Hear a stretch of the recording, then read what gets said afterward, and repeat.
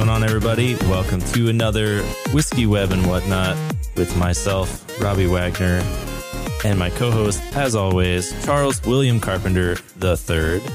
And our guest today is Mr. Cory Brown. A man of very little consequence, if any, but I'm glad to be here. I don't know. You got the internet worked up, and I think that was enough to have you on as a guest. I did, didn't I? Yeah, yes. I can't wait to get to that and discuss that. But we'll start with a little about Cory. He is, you're at a company now called Omni? Omni. Like alumni, but without the L. Yes. So making things there. You are my former Padawan turned master. Twice over. Yeah, twice over. And we used to work together at various places, one of those being National Geographic, which people have heard me talk about before. Was a wonderful time in my life. Probably yours too, to get to work with me. It was great. Yes. Anytime I get to work with you, Chuck, is a joy forever. As Robbie knows. Oh, so we have a special whiskey this week. It is by a company. Special whiskey. Yeah, special one. Yeah, in quotes. I hope it tastes like Dr. Pepper for you, for your sake. I appreciate that. Thank you. Yes. So it's by a company called Spiritless that does non-alcoholic spirits. I think they do gin, some other stuff, but obviously we're more concerned with the whiskey here. And it's called the Kentucky 74. I have no idea what the 74 is, but I did read a little about how they make it, which seems interesting. They do like some sort of like accelerated aging thing because bourbon typically is 4 years or older. Rye can be 2 years or older. This, I guess they do in a matter of hours, some sort of like pressure thing to get the woodiness and some reverse. What was it called? The reverse distilled. Reverse distilled. Take the alcohol out. So they actually do use a spirit initially. And then, yeah, I guess they use that for like the aging process and everything else. And then they take it away. Yeah. Just kind of nice. You said spiritless, and I swear I heard a whole bunch of future listeners groaning. Oh. They were like, well, there's one I'm not going to buy. Hey, you never know, actually. So, sometimes like I don't know, I guess not really outing him or whatever. For health reasons, my brother can't drink anymore. And he's very excited to try this after we have it. Yeah. And they also recommend like you can mix it half and half if you like want less alcohol or less calories or like it's versatile. Yeah. Without watering it down. Nice. Yeah. 13 servings per container. Each 2 ounces is only 15 calories, which is significantly less than a normal whiskey. I think it's like 2 ounces is something like 160 calories or something. It's a decent amount. Holy crap. Yeah, I was going to say like 80 calories an ounce. Yeah. Yeah. Hold on. There's the pop. So anyway, as we do, let's get to it. Okay. Woody. Yeah, woody. Woody is a good indicator. It has a woody, leathery kind of smell to me. So it smells like a Chinese sauce. Anyone else getting that? Oh, wow. Like General Tso's chicken. Oh, yeah. Like the glaze, like the sweet and sour kind of glaze. I'm not gonna affect your opinion. Yeah, is a way to. To be fair, I have nothing to compare this to. Right. Yeah. As a teetotaler, you. That's right. Yes, you've got no basis. I can tell you without a doubt, this doesn't taste like whiskey. Okay, well, good to know. Yeah, even a little bit. It had the smell. I would say it does a little bit. It's like 10% whiskey-ish, I would say. I'm going to give you like 0.1% whiskey-ish, I guess. I don't know. Yeah, so this has a little bit of sour to it, a little bit of like citrusy. And obviously misses the burning aspect, which is a big part of whiskey normally. So maybe if you mixed it, you would get the nuances there, but which I am going to do. There you go. You have it pure. Yeah, it has like almost like like when gum starts to get a little old and like doesn't have its flavor, and it has that whole like, I don't know. I'm getting some of that on the finish. Or like the smell of a tennis ball, a little bit of that taste. To me, it tastes like the smell of a dry erase marker. Yeah. Yeah, I could get a little of that. It may just feel watered down because there's no alcohol, but I feel like they need more flavor in it. Like if you're going to have no alcohol, make it like punch you in the mouth and not just be like some watery flavor. Yeah, a little sugary, little dry erase. Yeah, but again, having nothing to go on, I was kind of expecting, I don't know why, spice or something. Yeah. Yeah. Right. Yeah. Spiciness is definitely a quality of whiskey. Yeah. I think it just misses the mark on a few things that you're going to get out of whiskey. So I don't know. It'll be interesting to see what my brother thinks of it. But so Cory, you know the deal. I don't know what you'd be comparing it to, but you know, on a 1 to 8 of, let's just say, for fun, things you would have at a party. Right. How would you rate it against those things? Will I be drinking this again on a scale of 1 to 8 tentacles? Yeah. Yeah, you know, out of sheer novelty, I think I'd give it a 5. Wow. I think that's pretty solid. Just because I really want to know what all the hubbub is about, and this is about the closest I'm going to get. Yeah. Well, you should look up some cocktail recipes and then make one with this, and then it comes with a book. Oh yeah, it does. It does. Yeah, so I mixed it with some ginger beer to give it more kick, and it's pretty tasty in that. It just gives a little bit of a different flavor to the ginger beer, and I like it. But I think on its own, it's definitely made for cocktails, I would say, not on its own. Okay, so maybe that's its space. I gleaned just enough of that to hear your recommendation of mixed versus not mixed. Oh, am I breaking up? A little bit. For a hot minute, I used to review root beers from all over the place. And there was one root beer that I tried cold, and it was just nasty. It didn't taste like anything. It was almost watery. And then I tried it warm, and it was delicious. So, yeah, it environment and what's with can totally change the whole perspective, I'm sure. Yeah.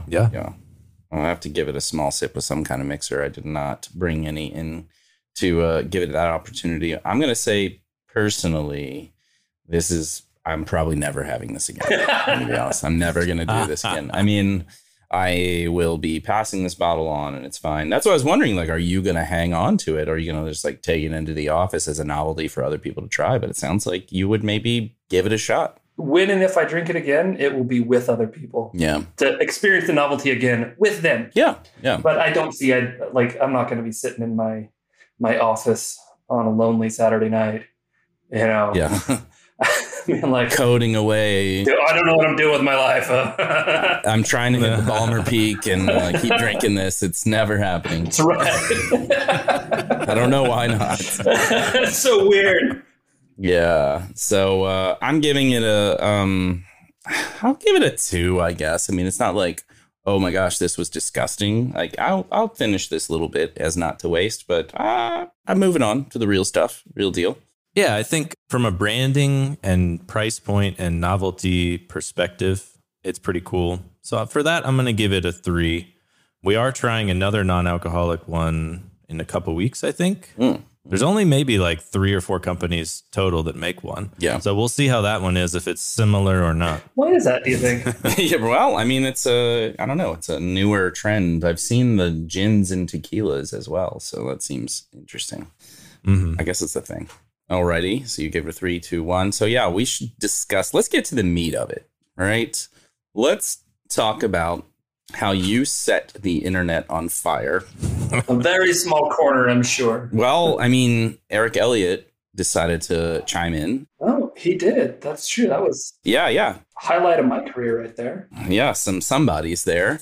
And you wrote an article about how you do not recommend async await patterns. Why I avoid async await. You avoid them. I was trying to be clear that this is just me, a pattern that works out well, and that was clearly not conveyed, I think. Yeah, there's a lot of people, I think, that are, I don't know, using it in various concurrency patterns and are really happy about it. And they're really jazzed that now it exists in Node and all their favorite JavaScript places. So now it's top level. You can use it on the top level. It's great. Right. Yeah. Let's take a step back, though. And for people that haven't read the post, give us a little synopsis of your feelings and thoughts there. Yeah. So it might have helped if I had given some context in the article a little bit. I lean in my JavaScript writing. I'm inclined functionally. So I like functional style things. I prefer that. It makes more sense to me. So for that reason, I'm drawn towards something like a promise, which is very monadic in its in the way it operates. And so I can think in terms of that. And I find that I can break up things into more discrete pieces by venning over the promise multiple times. And because you get the flat map capabilities of a promise, you can easily avoid a lot of the very deep. What I see a lot of people do often, and this is a point I make in the article, is they'll create this like essentially callback hell of promises. So we had callback hell, and then promises were supposed to solve that. And then people just wrote promises as if they were writing callbacks, which is silly. If that's what you're doing, then yeah, of course, async await looks a lot better. So I tried to convey certain ideas as to why I like the promise API for asynchronous activity over async await. And a lot of that, in the past, I've written some functional style articles that don't get any traction. Nobody cares. Like you get people talking functional and you get dismissed. I'm also libertarian, so I get dismissed for that too. You know, oh, he's a crazy libertarian functional programmer. We don't need to listen to him at all. Which, you know, I'm used to. That's fine. So I was trying to come at it from a different perspective. And one of the problems I have with async await is that because I do a lot of mentoring too. So I talk to young, new developers, not necessarily young, but new developers who are learning and conceptualizing and building up this framework in their mind about how programming works. And what async await does is it looks remarkably like synchronous code, which is kind of its selling point. But also, it's not synchronous. Like, there are really important aspects of asynchronicity that are kind of masked over when you make it look synchronous. And it becomes, at least in my experience, and my experience is not the totality of everyone's experience, but you can tend to make assumptions about the code as if it were synchronous that are not valid simply because it is asynchronous, if that makes sense. I think another thing that tends to happen when you're using it a lot is like you don't really even know what is asynchronous or not. You're just going to throw like in a weight on everything just to be safe. So I think whichever one you like better, I think knowing what is asynchronous and how to handle it is definitely important, and not just being like, oh, I don't know, I'll just await everything. That's true. I had some conversations with coworkers after this. I'm kind of thinking, where could I have clarified so that I didn't animate people so much in one direction on this? Because as of this recording, I have now 62,000 views on Medium on this. That is approximately 61,000 more than my other most popular one. Right. So we're striking while the iron's hot. That's really what this is all about. We were like, maybe we have this guy on. Nope, now's the time. People are talking. We want a slice of that 62. So yeah, that was. I'll be honest with you. For like a week, I was, I don't know, depressed. Closest thing to depressed I've been. I was like, wow, do I suck that bad? Am I that wrong? It happened. Like, people were commenting, and I could, it's fine. And then it got on to Hacker News. I was like, oh, I wonder what they're saying. And like out the gate, it was bad. It went from like, you're an idiot on Medium to, I feel sorry for this guy. I'm like, what? What? Oh, wow. Yeah. I don't need your pity.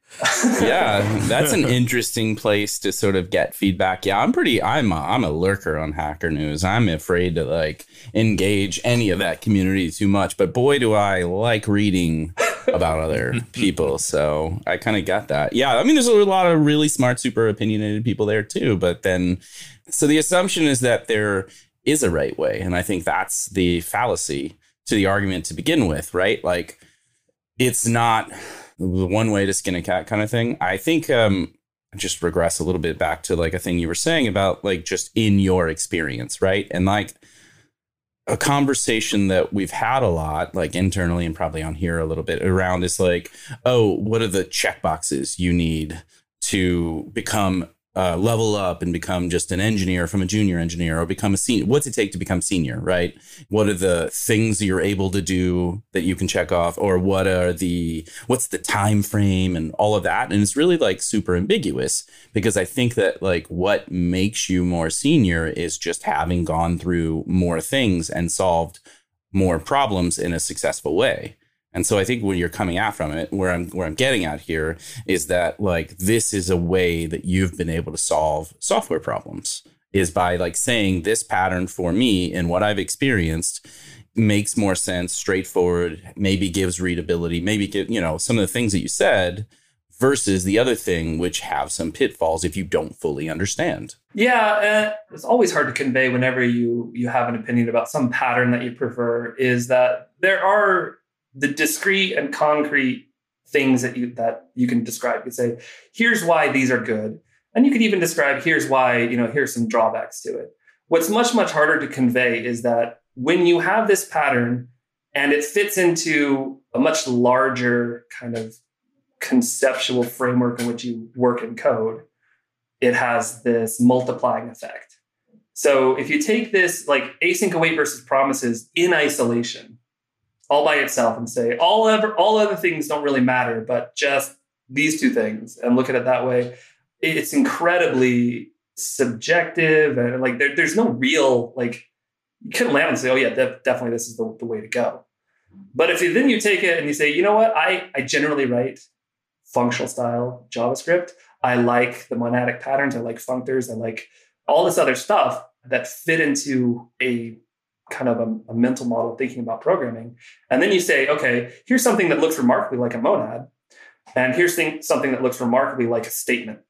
It makes a lot of sense that one would drift towards the monadic looking thing, because that fits well into the paradigm that you're familiar with.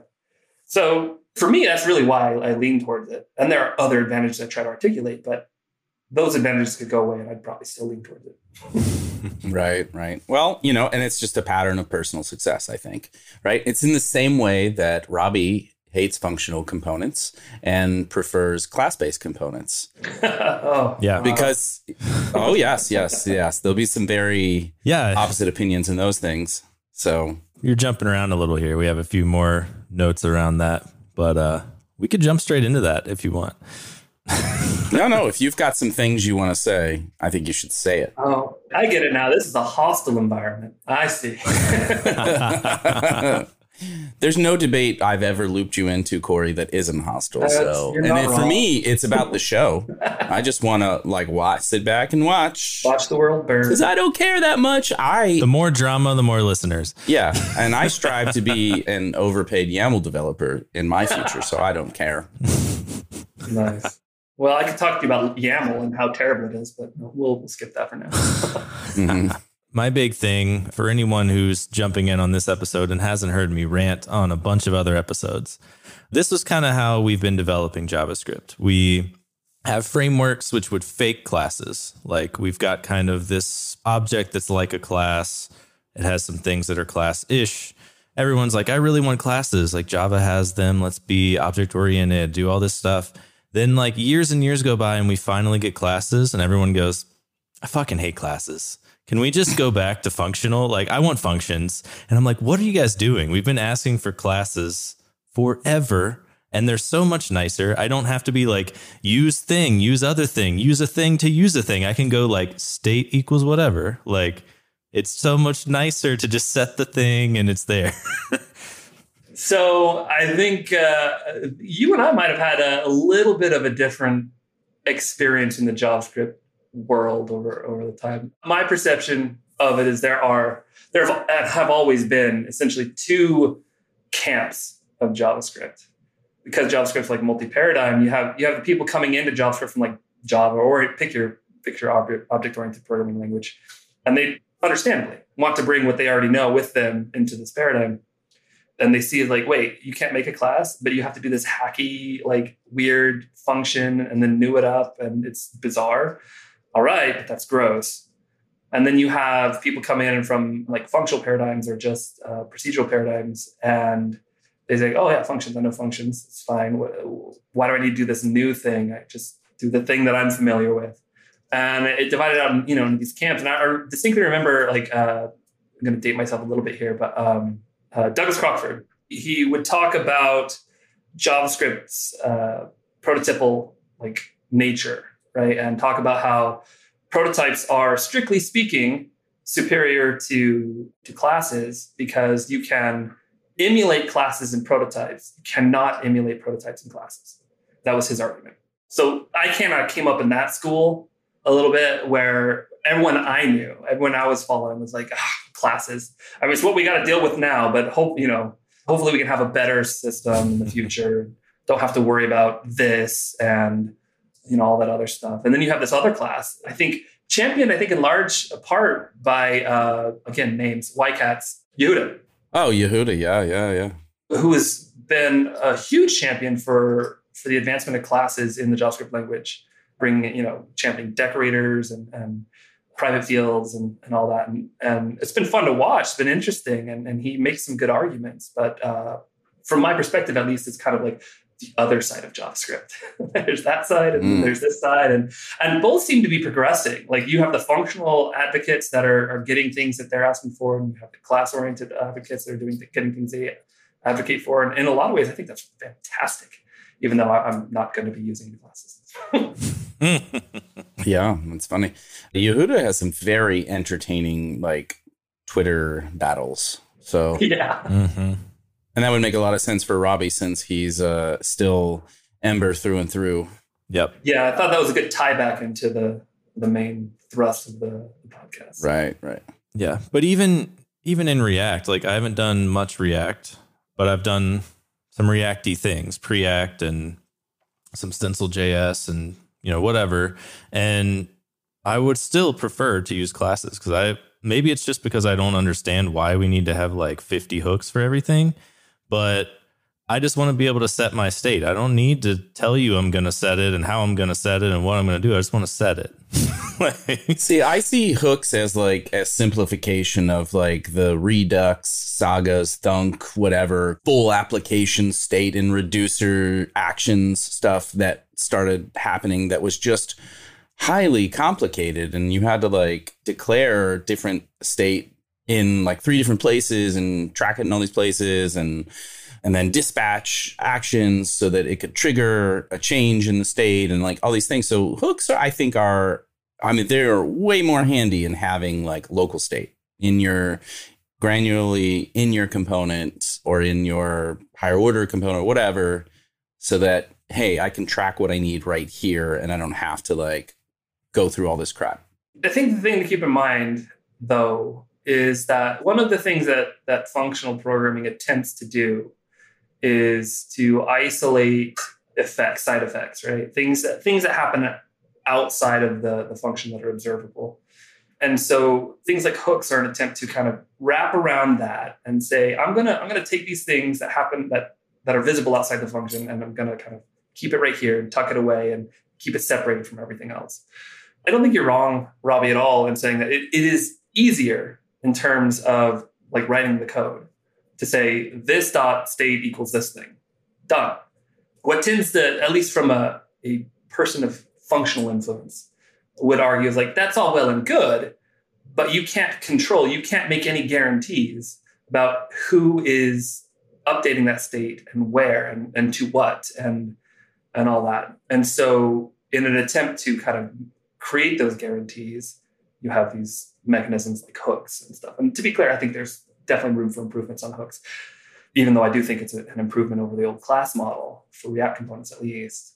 Who was it? Again, with my name problem, the creator of Clojure, I think, who said that, or maybe I'm misremembering who it was at all, but something along the lines of shared mutable state is the root of all evil. That's exactly what, at least in terms of inside of a class, your various methods that have access to this, it's shared mutable state. I think things like private fields and private methods and stuff really go a long way in taming that, but it's not mathematically pure. It's not mathematically pure. Yeah, see, I don't care about being pure. I care about it being easy developer experience wise. But I get that a lot of people want to really engineer stuff so hard that it's like impossible to do the wrong thing. And that's fine. It's where you want the DX to come from. Do you want it to be at authorship time or in production when there's a bug?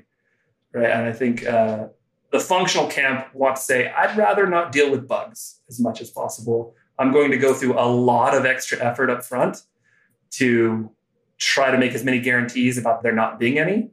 And that means the developer experience at the front side of it is going to be a little more cumbersome and tedious and mentally taxing. Whereas I think there's a good argument to say, yeah, but maybe that's too much. So essentially saying that, I mean, I think both camps are trying to address that in different ways. So I think that what you're saying is, okay, the functional camp, let's just say like the React, not as a library, but as a framework, they're trying to build it into the API that you can't make those kinds of mistakes if you're following docs in the API. And I think conversely, things like Ember are trying to do it by saying, we have a robust testing framework across 3 different layers, right? And that's another way to prevent bugs potentially as well, as long as like the business contract is followed and you write tests. I think tests are a way to do that versus the framework API. Yeah. I'm not in the business of telling people that they're wrong for preferring object-oriented or class-based anything. It's fine. But, my predilections, my proclivities lie elsewhere personally. And again, I think it's great. I've already seen ideas from the object-oriented world come in and benefit the functional world, and vice versa. The functional world come in and really improve the object-oriented world. So I don't want to see either of them go away, even as I choose to essentially wholly live on one side of it, Yeah, I think that just speaks, again, I kind of come back to these are patterns in your experience that has enabled you to write successful software for various companies. And successful enough. Right. Yeah. I mean, things work. People keep hiring you. I mean, something must be going okay. Or I'm really good at fooling them. Or they're just desperate. Yeah, that could be that too. Yeah. I think you talk a big game, but then the output is, Cory, why is it taking you 3 weeks to change the color of this button? We want it red. Stop arguing. Well, which red? I'm really trying to figure out which one is the best looking. Yeah, a hue of red is... What really is red? Yeah, what do you mean by red? Red in what language? Rojo? Sorry, I'm in a real foreign language mode since I recently returned from Europe. Rosso is what it would be in Italian. Rosso, bianco, nero. Jedek in Scottish Gaelic. Oh, wow. Are you Scottish? I am, but that's not why I'm learning it. It's just interesting to me. Oh, why not Irish Gaelic? I don't know. I don't have a good reason. Is it the golf cap? Maybe that's it. I don't know. It's the kilts. I really wanted to be in a kilt. That's what it was. Yeah, sans underwear. Any kind of underwear. How would that work out? Yeah, I don't know. I'm only alluding. Yeah. So having never worn a kilt, I really couldn't tell you what goes on underneath. Yeah. That's not an area of Scottish culture that I have studied. Well, dreams can come true. Braveheart tells me that it's very commando down there, but I'm not sure that was historically accurate. Yeah. Mel took some liberties with various films is what I understand. So yeah, it seems like it would be inconvenient to have nothing on underneath. Yeah, like especially fighting with swords. I feel like I just want, I don't know, is it going to stop a sword? I don't know, but I don't want to be all out there. Yeah. You want to keep things close. Yeah, close as possible if there's, So the golf cap that you're wearing today makes me think of there's a very funny Robin Williams skit about golf. I don't know if you ever heard that, where it's like a Scottish guy and he's describing this game to someone else and like all the crazy things you have to do. You hit it over here and there's trees and sand and you get it out. And if you knock it in the water and you start over and blah, blah, blah.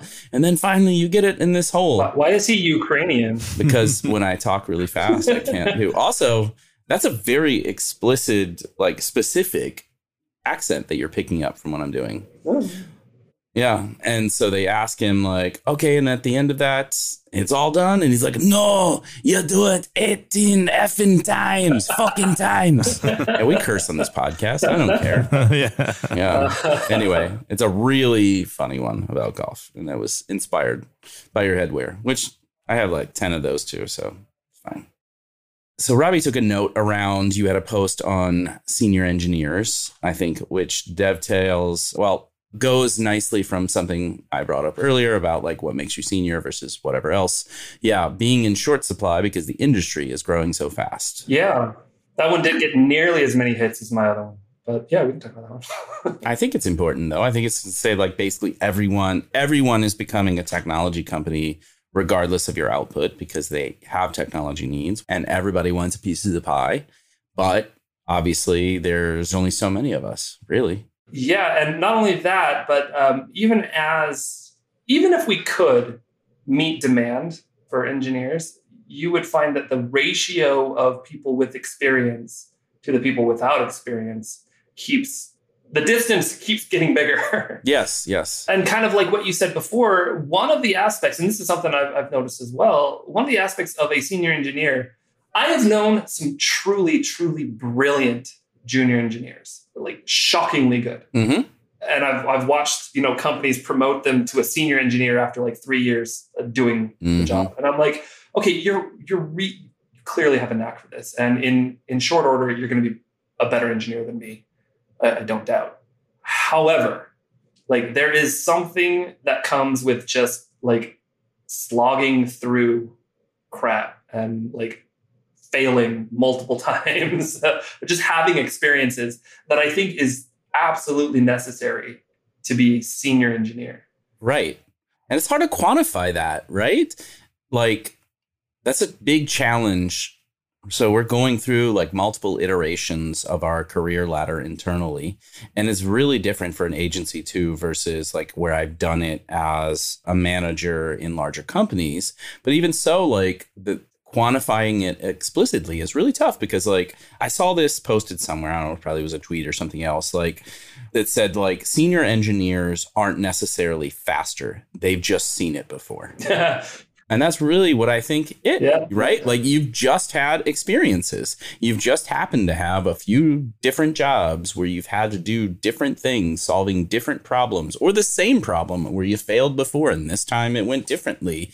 And now you have a little more in your tool belt. It's not that you know React better or that you can basically pump out 16 story points per sprint. Like it's not any of those things. It's just that you've been there. I totally agree. It's pattern recognition and a development of an intuition for saying you're able to say something like that other people would say, oh, this is a different problem than this other one. But you look at it and say, actually, no, I see the similarities and I think the solution is the same, even though they appear to be different problems. Yeah. I think only somebody who's been through enough different things is able to do that. I don't care. It almost doesn't matter how innately talented a given engineer is. You just have to go through the experiences. And I'm sympathetic to companies because they are under immense pressure to hire engineers, to pay wages that are like growing faster than inflation. And inflation is growing fast already. Yeah. And people want titles, because titles give them more money, whether that's good or bad. They're promoting people who've been in the business for 3 years to senior engineer because A, they can't hire a senior engineer. Right. If like for real, it costs too much or they're just not around. And two, like that's the only way you're going to retain them anyway. And there it is, like hire and or retain. And HR, I mean, I've seen this trend over the last 10 years. Even like I feel like it's accelerating more and more in the last few years. But like essentially HR companies will have spent all this time mapping out their pay bands and all this kind of stuff. And the only way you can play this game to either retain or hire someone into a pay band that they want is to say, great, we're just going to elevate their title in order to make it work. Yeah. Whether it matches that or not, like this is the game. This is the shell game we've got to play to get people in the door. But then, and good people and well-meaning and all that kind of stuff. And I can't like fault them for playing into that because why wouldn't you? But you're not getting the same thing. So it's like, I'm desperate to have a senior engineer. I'm having to hire someone at 2 or 3 years of experience into that to meet their wage demands. But now when I need them to like be a senior engineer and maybe lead another team, they can't do it. They can't do it. Yeah, absolutely. So then what am I, Yeah. And my thinking on this is that like, I'm not going to be able to do anything about this in terms of telling people, stop promoting people too soon. That's not going to happen. No. And market forces are just way like and plus it's just me. Like nobody cares about me. I'm nobody. Nobody cares about any of us. We're one individual, regardless of whether we're Yehuda or Cory Brown or whatever else, is that, one versus the many. And the market is getting flooded and is going to continue to get flooded because the demand is there. And anyone with like a bit of aptitude and interest in this job market would obviously go get a piece of that pie. So then what? Yeah, 2 thoughts on that. First, that is the first and last time my name will ever be mentioned in the same sentence as Yehuda Katz. And I am grateful for it and I'll cherish it forever. And 2, the conclusion I came to is the only thing I can really do is like, if this is how it's going to be, this is how it's going to be. I guess what I can do is attempt to impart as much information as I have to as many people as I can, as quickly as I can, in a meaningful way. And so, that little post was just, hey, I'm just looking for people to mentor. I know a lot of people are looking for mentors. Yeah. Come talk to me. I got a handful of people that I was working with, and I was thinking, hey, maybe I could turn this into business, and quickly learned, no, I don't want to do that at all. But I do like mentoring. I was going to say, you could do it. And there's an opportunity there, I think. I could. In fact, one of the people I'm mentoring has some really good ideas around that. So I'm like, hey, let's stay together here for a little bit. Yeah.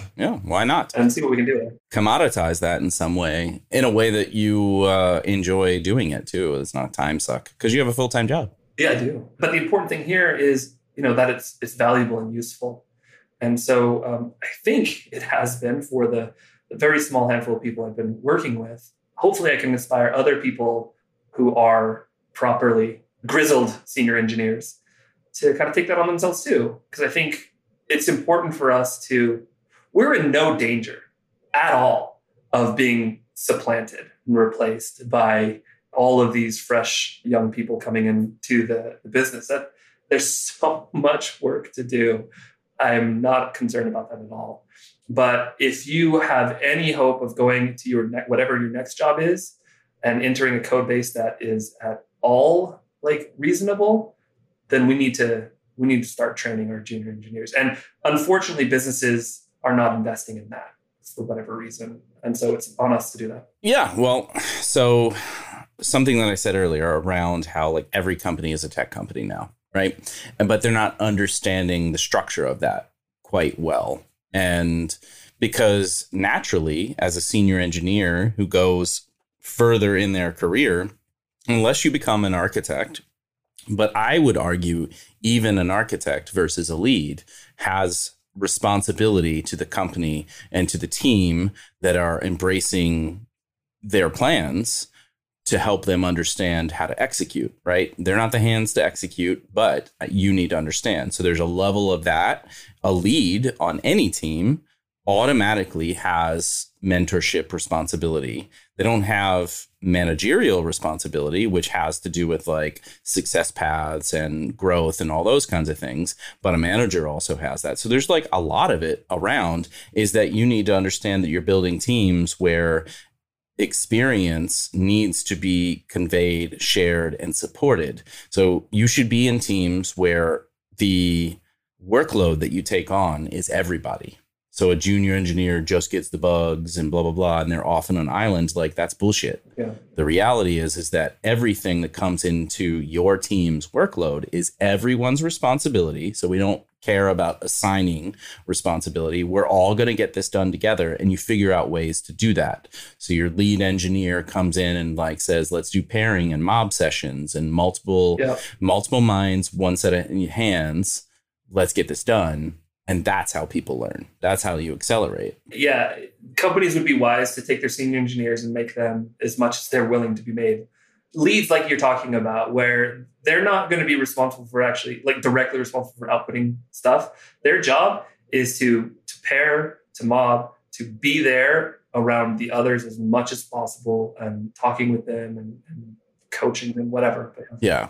The fallacy is that like my senior engineer gets the most story points done. And that's why I want 4 seniors on my team.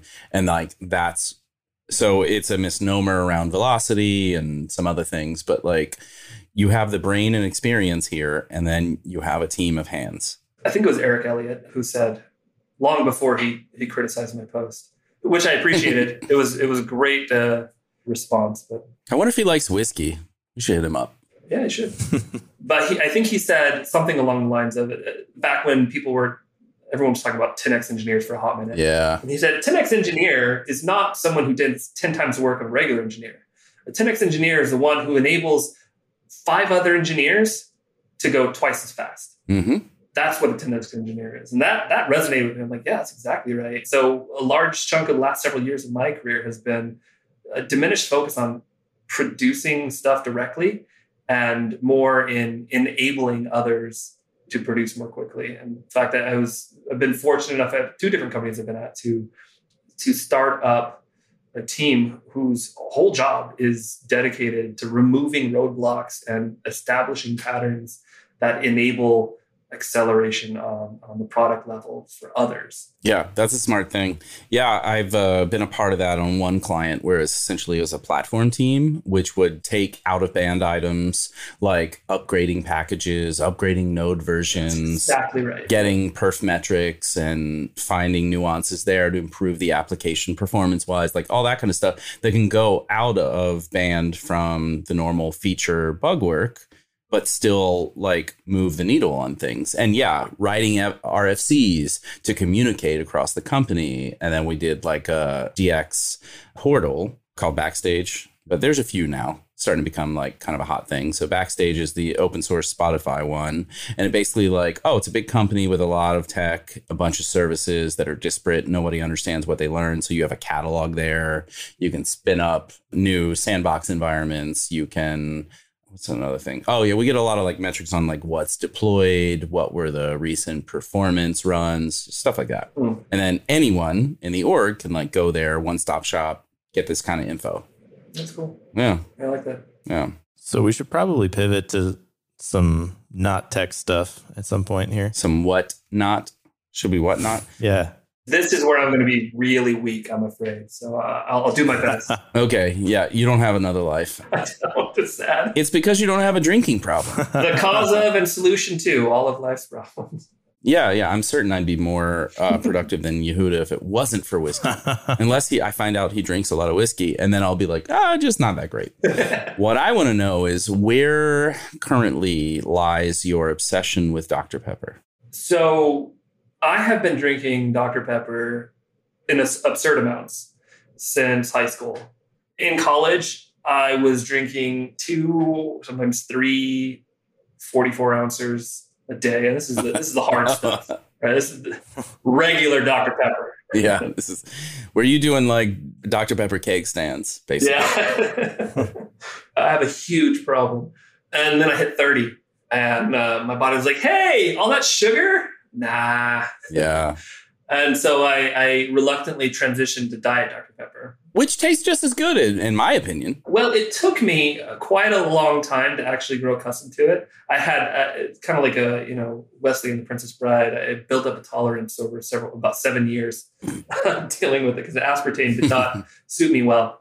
And eventually one day I realized, oh crap, I don't really enjoy regular Dr. Pepper at all. It's too heavy. Yeah. And I really like the Diet Dr. Pepper. And then almost immediately after I realized, but I don't like Diet Dr. Pepper as much as I used to like regular Dr. Pepper. So I'm like, oh crap, now I've lost a little bit of joy in life, but I can't go back. Oh, that's it. Yeah. So there we go. That's where it lies. Like sometimes, basically, not as much. No. So multiple times a day. So still, I can remember on your desk you having multiple 2 liters of Dr. Pepper. Currently, right now, at my desk at work, that I'm only in there 2 or 3 times a week. One of the 32 can case underneath my my desk, and a little mini fridge that holds 6 cans at a time. When I got there, one of the perks a lot of places have is that, they bring in food and stuff, and we got our food from Costco, and don't have Diet Dr. Pepper there. So one of the first things I asked is like, hey, do you think we could get Diet Dr. Pepper? And for whatever reasons that don't understand, the answer was no, because Costco didn't supply it in the way that we get I don't know. Doesn't matter. My manager very, very kindly brought in a case for me, just for me, and put it on my desk. Like, here you go. So yeah, it's still a horrible, horrible, nightmarish joke. We all have our things. Yeah, exactly. Clearly, we all have our things. I cracked this. Yeah. We bought an entire barrel of whiskey. Yeah. I have like 100 and something bottles of whiskey in my house right 126. now. 126 bottles of whiskey at my house right now. That's impressive. Delivered like 2 days ago. Or yesterday, I guess. Yeah. Every day starts to meld together when you drink this stuff. So there's that. And I'm popular at parties now. By parties, I mean Rand's leadership Slack. I posted a picture of like all these cases of whiskey in front of my house. And people were like, I want to go to there.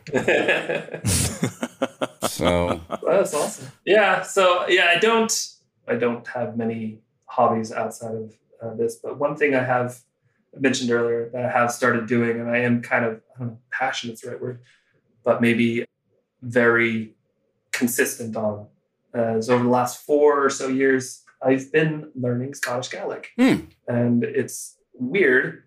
I understand that. My wife often tells me, like, why not pick a language that people use? Yeah, like we could travel there and you could actually use it. Yeah, literally almost anything else. But you pick the one that like 50,000 people in the world actually speak fluently. So where in Scotland do they still speak it? So it's still spoken natively in a lot of the parts of the Outer Hebrides and the Highlands. Okay. But what's really interesting is Duolingo introduced a Scottish language course several years ago. And there was a huge amount of people that joined it. There's now, I think it's now over 1 million, but a couple of years ago, it was like 500,000 people were learning Scottish Gaelic, whereas 50,000 people in the world spoke it. So like 10 times the number of people who natively speak it were learning it. That's interesting. Yeah. Yeah. I've only been to Edinburgh, and I mean, I don't think they speak it there. The vast majority of Scottish people, if you try to go up and talk to them in Gaelic, like, yeah, they'd swear at you and tell you what's going on, what's wrong with you. But you wouldn't understand what they're saying, especially if they're from Glasgow. Yeah, Glaswegian, I don't understand what they're. There's a video I saw a while back. I have a Jemmy Dodger. Yeah, Jemmy Dodger. So I know what you're referring to. I want a Jemmy Dodger. Yes, that was going to bring that up with the what's his name, 300 dude. Gerard Butler talking to Siri. Yeah. I think it was what it was. Trying to speak. Like, I don't understand. I want a Jemmy Dodger. I want a Jemmy Dodger. They always sound like they're almost vomiting. Yeah. Sorry for our Glasgow listeners. Love you guys. There may be some. There might be.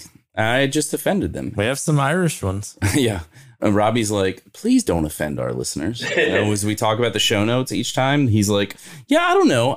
Can you just not offend our listeners? And I'm like, listen. That's why they come. Yeah, my job in life has been to offend Cory for, I don't know, 14, 15 years so far. So, but you do it in such a way that you want to be bad, but you can't, you know. And I'm so charming and he keeps coming back. I don't know. I'm getting older, though.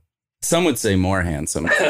Somewhat. Is that you? Yeah, I say it. George Clooney and I are from the same area, and I feel like we both just get more handsome with age. I'm sure that's it. Not to bring it back into tech, but I have made a habit of, so I occasionally speak at conferences, or I should say occasionally people make the mistake of allowing me to speak at conferences. Mm-hmm. And I've had a habit for several years now of starting every talk I give with a brief introduction to Scottish Gaelic. Because that's literally the only way I get to use it. Yeah. Is there some recordings? You should share that. Maybe we'll put it in links in the show notes or something. Yeah. There are a handful. I've been fortunate enough to speak at Utah JS conference most of the past 6 years. And most of those, I have a little intro in Scottish Gaelic. Well, that's how Kent should have known you. If you gave me that hint, that would have helped a lot. I had this challenge when Kent was on, and Cory was like, if you can get him to remember me and say my name without too much prodding, like, blah, blah, and I totally screwed it up. Well, I knew you would. Yeah, that's what I do. I screw things up. There was that. I was pretty sure that was going to happen anyway. But at best, I could describe my acquaintance with Kenzie Dodds as well, that an acquaintance. Mm-hmm.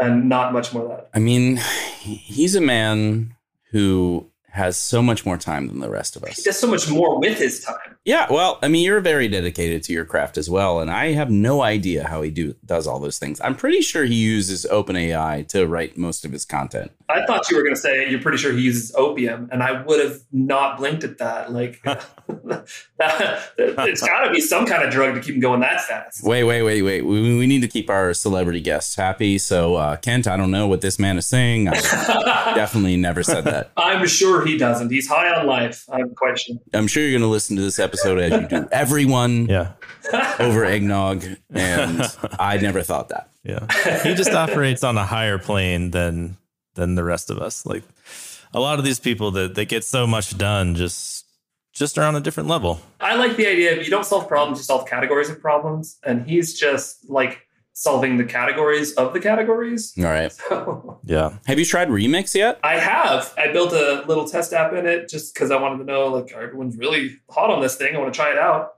I've always been a fan of React Router. I think it's a fantastic tool, and this is largely an extension of that. Mm-hmm. I'm watching it very closely. I love to see Next, like, kind of be like, whoa, we got to get off our butts and start seeing some things that Remix was doing is now coming in the Next. And I expect you can see the other thing happen. Right. They're going to push each other a little bit. I kind of enjoy that because I think Next is an incredible tool and it takes a whole bunch of thinking out of it. You just like follow those simple patterns and then all of a sudden you have a full stack app. Yep. It's amazing. Add your ORM of choice, API routes, boom, done. It's really easy. Yeah, that's great. Except for you have to use hooks, Robbie. I'm sorry. It's okay. I'm in no danger of using Next.js ever. So, right. So, yeah, Robbie's starting with a new client that is entrenched in Ember for the foreseeable future. And they are doing pretty well financially. So I think they'll be around for a while. Mm-hmm. Well, I'll tell you what, if you happen to run into a scenario where you get a client and they're like, we use Elm. Mm-hmm. And you're like, crap, we don't have anyone who knows Elm. I would consider moonlighting on Elm. Oh, okay. Elm is cool. People do like Elm. Yeah. It's stuck around for a while. I'm pretty surprised. We also want to try Redwood. Tom Preston Warner was on the show, and I think that it's an interesting tool for your like pre-seed startup kind of thing. Like, let me get some shit together real quick. Yeah, it seems to be kind of aiming to be the JavaScript answer to Rails. Because Rails is really known for like, you want to start something up fast and just make it happen and you don't have to think too much about it. Rails is the way to go. We already have that. It's Ember. Yeah, I was going to say. We've had it for 10 years. It's hilarious, though, but Ember's not full stack, so that's the differentiator there. Ember's kind of like the Opera browser of like frameworks where it's like everyone likes it in principle. No one uses it in practice. Except for Apple. Yeah. What? And LinkedIn, I guess. HashiCorp. Yeah. It's hilarious that Tom is a Rails guy who basically jumped right to React and ended up making Redwood without even knowing that like Ember really existed. He's like the one guy. And all of his marketing is like straight from the Ember docs, basically. But he apparently didn't read them or use Ember ever. But it's all the exact same like stuff. He basically built full stack Ember without even knowing it existed. Yeah. It's hilarious. But I want to use Redwood to build an app for doing managing the co-working space. I think that's a great use case. So I'm going to try it out and see how it is. Cool. But anyway, we're at time here. Yeah. And Cory doesn't know we have a co-working space, by the way. No, didn't know that. Oh. It's fantastic, though. I love it. Well, we do. I am there now. Maybe our listeners didn't know. Yeah. 1787. Yo, if you find yourself in Middleburg, Virginia, first of all, I'm going to say, why are you here? Which most people won't. Yeah. Yeah. And then the second bit is, why not stop by the cool Fox place? Mm-hmm. But yeah, is there any last stuff you'd like to plug or anything you want to mention before we end here? So I'm on things, mostly Twitter My handle on things is at unique name, UNIQNAME. I don't engage much on anything. And honestly, the response to my why I avoid async await has not changed that at all for me. I'm unlikely to engage with anyone who comes at me with anything other than, I love you, and I wrote. No, not even that. Yeah, we want to avoid depression before you chug that whole bottle of non-alcoholic whiskey. So there's that. I do enjoy talking to people who enjoy talking. I don't enjoy talking to people who enjoy just not engaging intellectually with anything. Yeah. I have a website, 365jsthings.tech. There you go. You got that. Yeah, I got that. That's a thing. Nothing interesting. People who have listened know that I have this strange obsession with Hot Ones. And so I love how he ends it where he's like, tell the people what you got going on. This camera, this camera, this camera, even though this is just audio. Exactly. Yeah. Only thing I would say further is, and I forgot to do this when we poured this. I apologize. Slancheva. Cheers. And garlic. And one last thing also. I guess one last thing. One more. Yes. One more. Whiskey is actually, the word whiskey comes from Scottish Gaelic for whiskey, which is Ushkabeha, which means the water of life. There you go. Agree. Yeah. All right. Well, thanks everybody for listening. If you liked it, please subscribe and we'll catch you guys next time. Thanks for listening to Whiskey Web and Whatnot. This podcast is brought to you by ShipShape and produced by Podcast Royale. If you like this episode, consider sharing it with a friend or two and leave us a rating, maybe a review, as long as it's good. You can subscribe to future episodes on Apple, Spotify, or wherever you get your podcasts. For more info about ShipShape and this show, check out our website at shipshape.io.